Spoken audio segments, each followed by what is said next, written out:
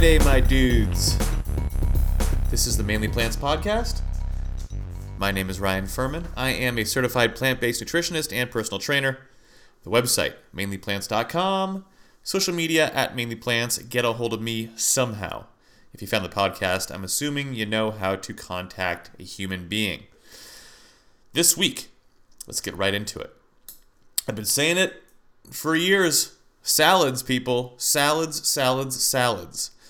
An article came out by Melissa Matthews from Newsweek, published just a couple days ago, December 20th. And the title is, "Eating Salad Every Day Keeps Brains 11 Years Younger and Prevents Dementia, Study Shows." So let's get right into it. I'm going to read you this article. In the quest to remain young, many have turned to supplements such as fish oil and vitamin B12 to stave off dementia or simply remember where they put the car keys. And with population projections indicating an increase in Alzheimer's disease across the world, researchers are looking for ways to prevent cognitive decline and a possible health crisis. The Alzheimer's Association estimates that 16 million people could have the disease by 2050. That is a staggering amount of people. And that's only a little over 30 years away. Man, scary. Reading on.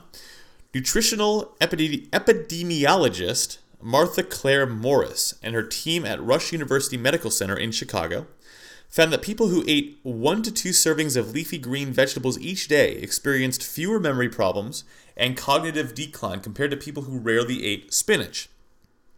Now, there was an update to this real quick that I want to toss in here.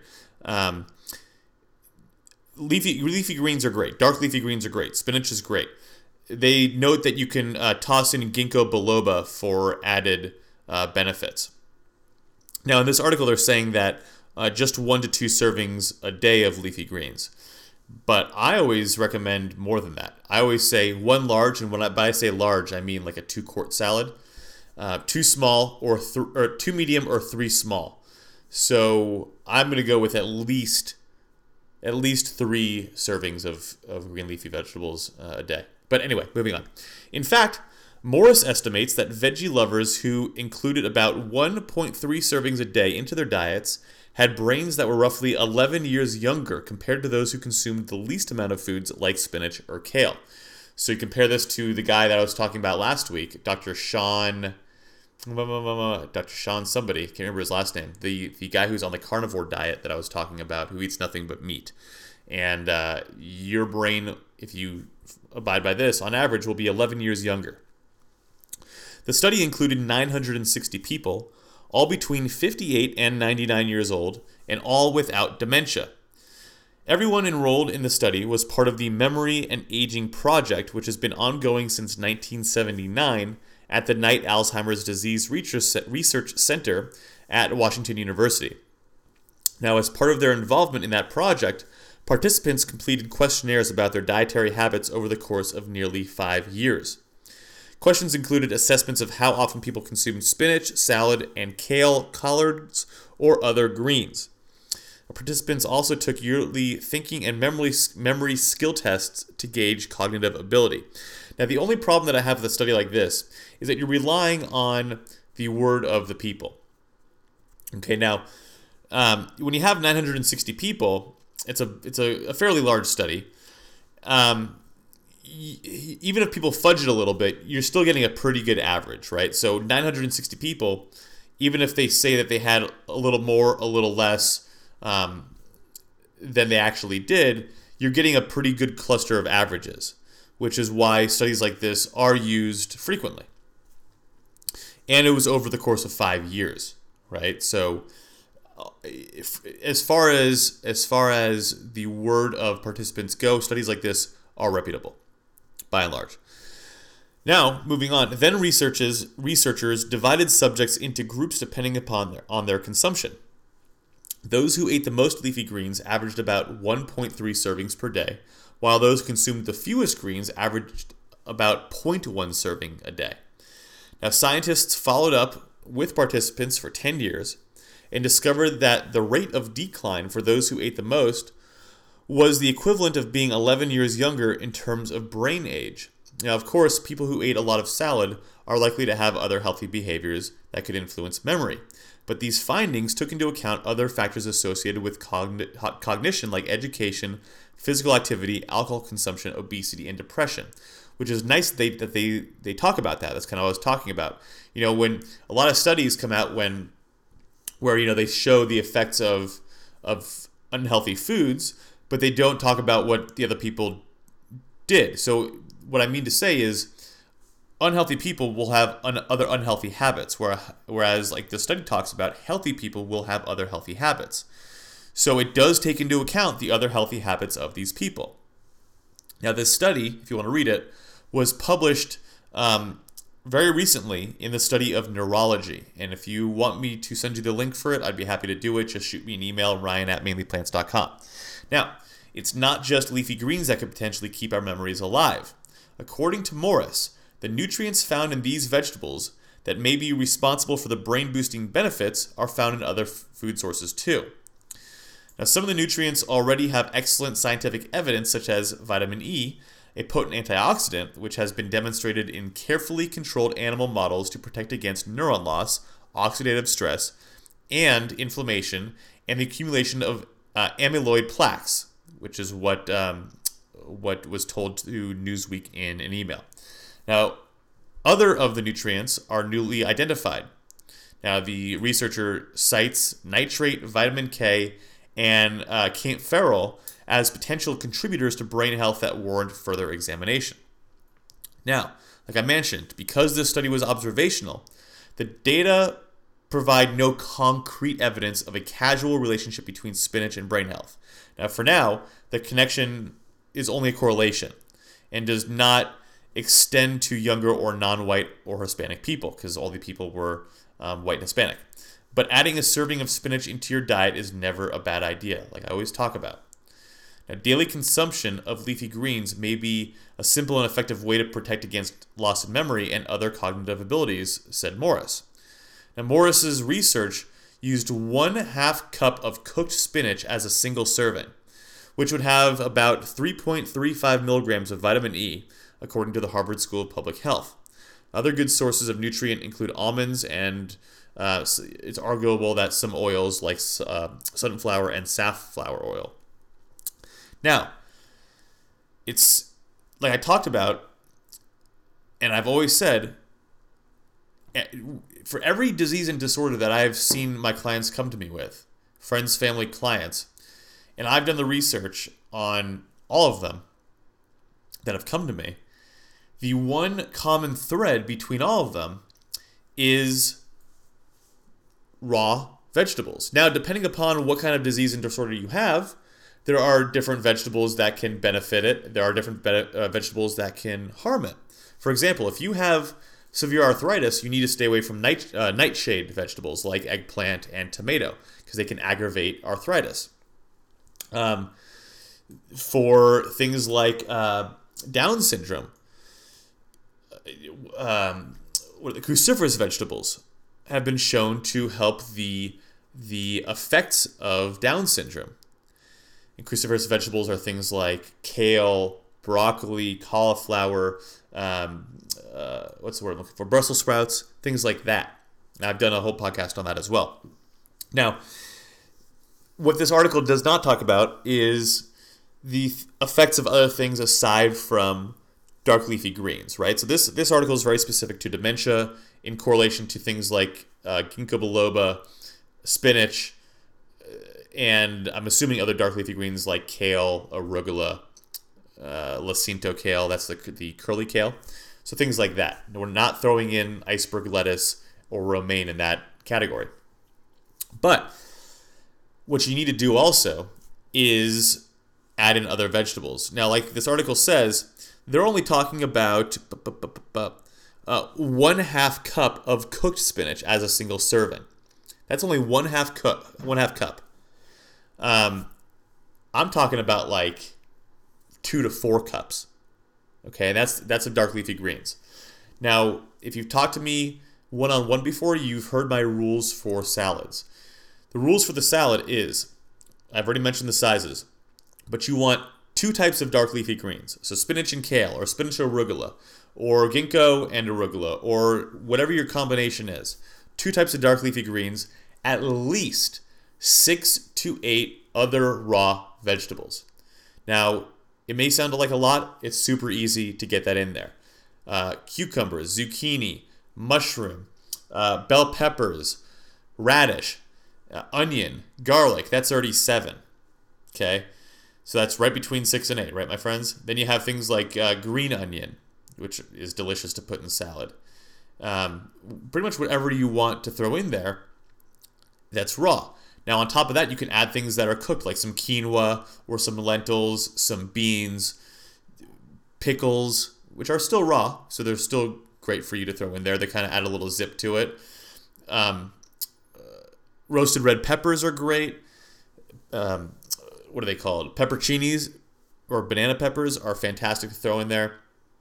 The more color and variety that you have in your salad, number one, the more full you're going to get off of less calories. And the more different types of nutrients and different amino acid profiles that you're going to get into your body. Now, I've always talked about your body doesn't know, or there's no way for you to know what your body needs at any given second, right? Unless you're hooked up to machines that are constantly running tests, and even so, they're not fast enough to tell you.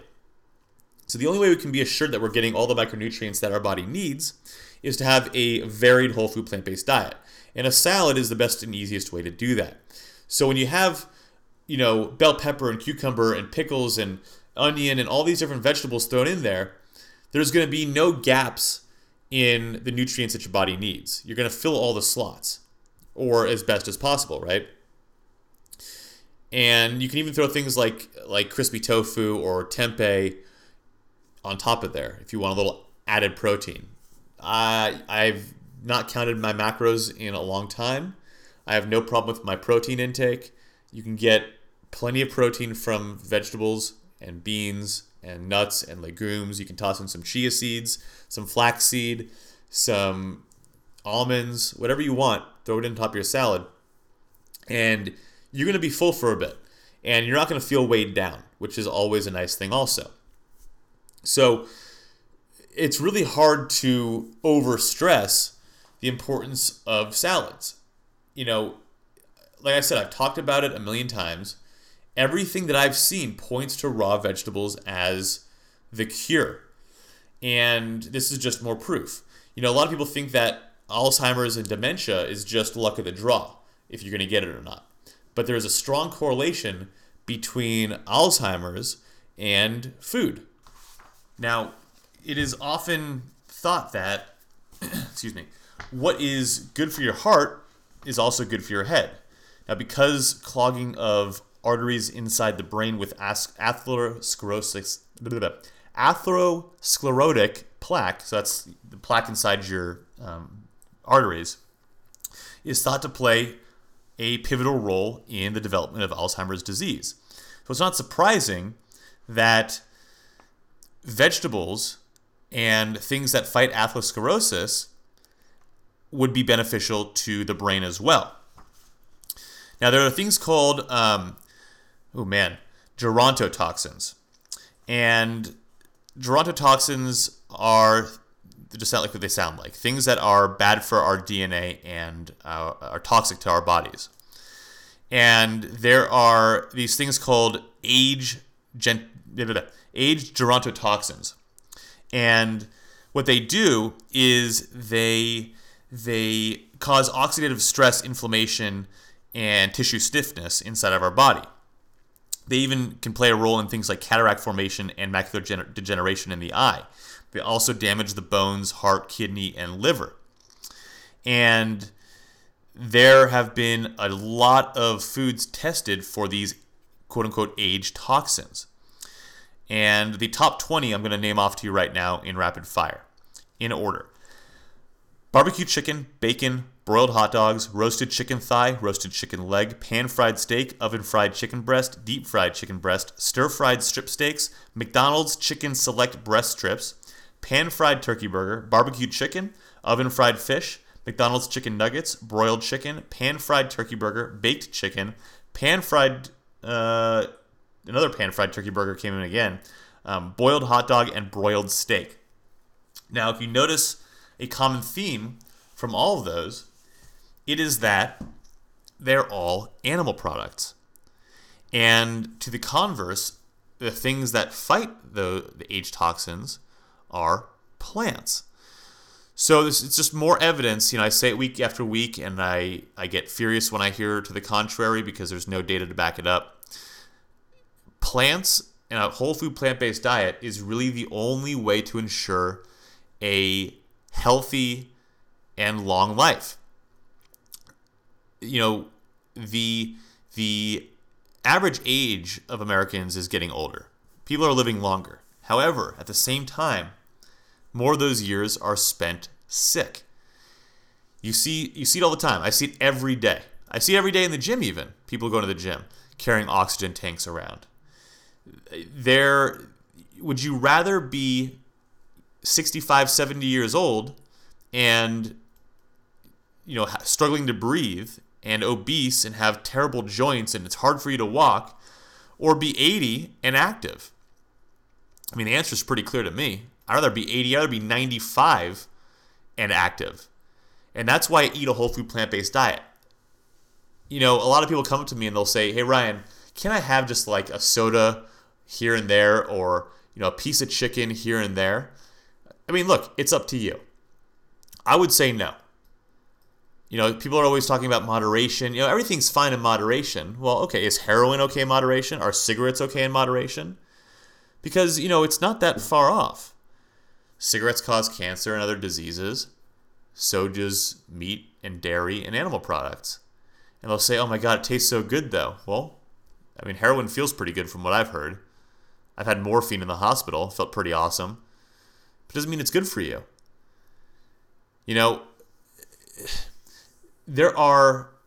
When you rewire your brain and you get off the garbage and you get away from the bullshit of bacon and eggs and steak tastes so good, and you get away from that nonsense, plants taste good too. There's a reason that when you buy a steak or a piece of chicken, you season it with plants. Garlic powder, rosemary, paprika. These are all plants. Name the last time that you had a piece of boiled chicken plain, and tell me if it tasted good. Tell me the last time that you had a steak and it wasn't seasoned with anything and you had no steak sauce or anything in it to dip it in, and tell me how that tasted. It doesn't taste good. Plants are what makes things taste good.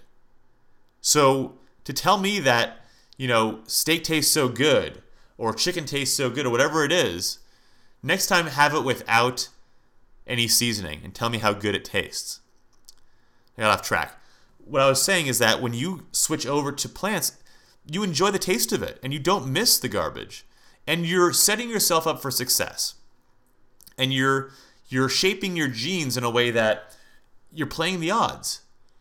And you're constantly fighting pollution and these external forces that can cause disease and disorder within you. It's funny, like when I make myself a salad or pretty much any meal, first of all, I like the taste of it. So it's not like a drag for me to eat whole food plant-based. It's super easy. I don't care what anybody says. I go out to eat all the time. I go to restaurants. Every restaurant that I go to has an option for me, and I'm always happy with it. They can always adjust something or even just bring me a salad, and they're always happy to do so. So this nonsense of it's a pain in the ass to eat with my friends, it's such a pain in the ass eating out, there's nothing for me to eat, that's complete nonsense and complete bullshit. I don't care where you go, they're always going to have at least a salad. Okay? And grilled vegetables and usually some sort of veggie burger. As long as you don't live in, Podunk, Alabama, where there's one diner and all they have are eggs and grits, as long as there's more than that, you're going to be fine. But anyway, I totally got off track. Man, what was I saying? You're setting yourself up for success. And, I was saying about cooking. Okay, I've lost my mind for it. It's been a long week, hasn't it, guys? I swear to God, going up to the holidays, it's like everything's going a million miles an hour and you're trying to fit as much in as you can. Anyway, so when I'm cooking now, not only do I enjoy the taste of it, but I'm also, like, when I'm cutting an onion, I'm like, oh my God, I'm getting antiviral, antibacterial properties out of this. And when I'm cutting up a tomato, I'm saying, oh my God, I'm getting lycopene out of this. It's going to make me happy. And when I'm, putting the spinach in the bowl, I'm getting iron out of this and some protein. And so it's weird. Like, it's like I entered the matrix. Instead of seeing the numbers, I'm seeing the nutrients. And it might be because it's what I do for a living. But the more you eat whole food, plant-based, and healthy, and you kind of do just a little research of what you're eating, your brain stores it, and you look at food differently, because it's not just how does this taste, but it's also what am I getting out of this. And that's the reason that I really don't have cheat meals a whole lot. I'll have like a sandwich with some bread. Is my kryptonite. I love refined carbohydrates. They're fucking terrible for you. But like, once every few weeks I'll have a sandwich, and I always how do I say it? Whenever I'm making the sandwich or if I'm eating it out, I'm always like, I'm not getting anything out of this. This isn't doing anything for my body. It's filling my stomach, but it's not really doing anything for my health. It's not doing anything for my gut biome, none of that. And because of that, I have stopped doing cheat meals as much as I used to. Here and there, sure. Especially if I'm a little hungover. But aside from that, I enjoy eating healthy because I enjoy knowing what my body is getting out of it. And I enjoy, especially this time of year when everybody's getting a cold, and I haven't had a cold in like 5 or 6 years. And I attribute it 100% to my diet, because 80% of your immune system is located in your gut. And the only way to ensure peak gut health is to eat a whole food plant-based diet. And your microbiome inside your gut is adjusted for health. When you eat a lot of meat and animal products, you have a whole different type of gut biome that promotes disease, disorder, and your immune system's shot.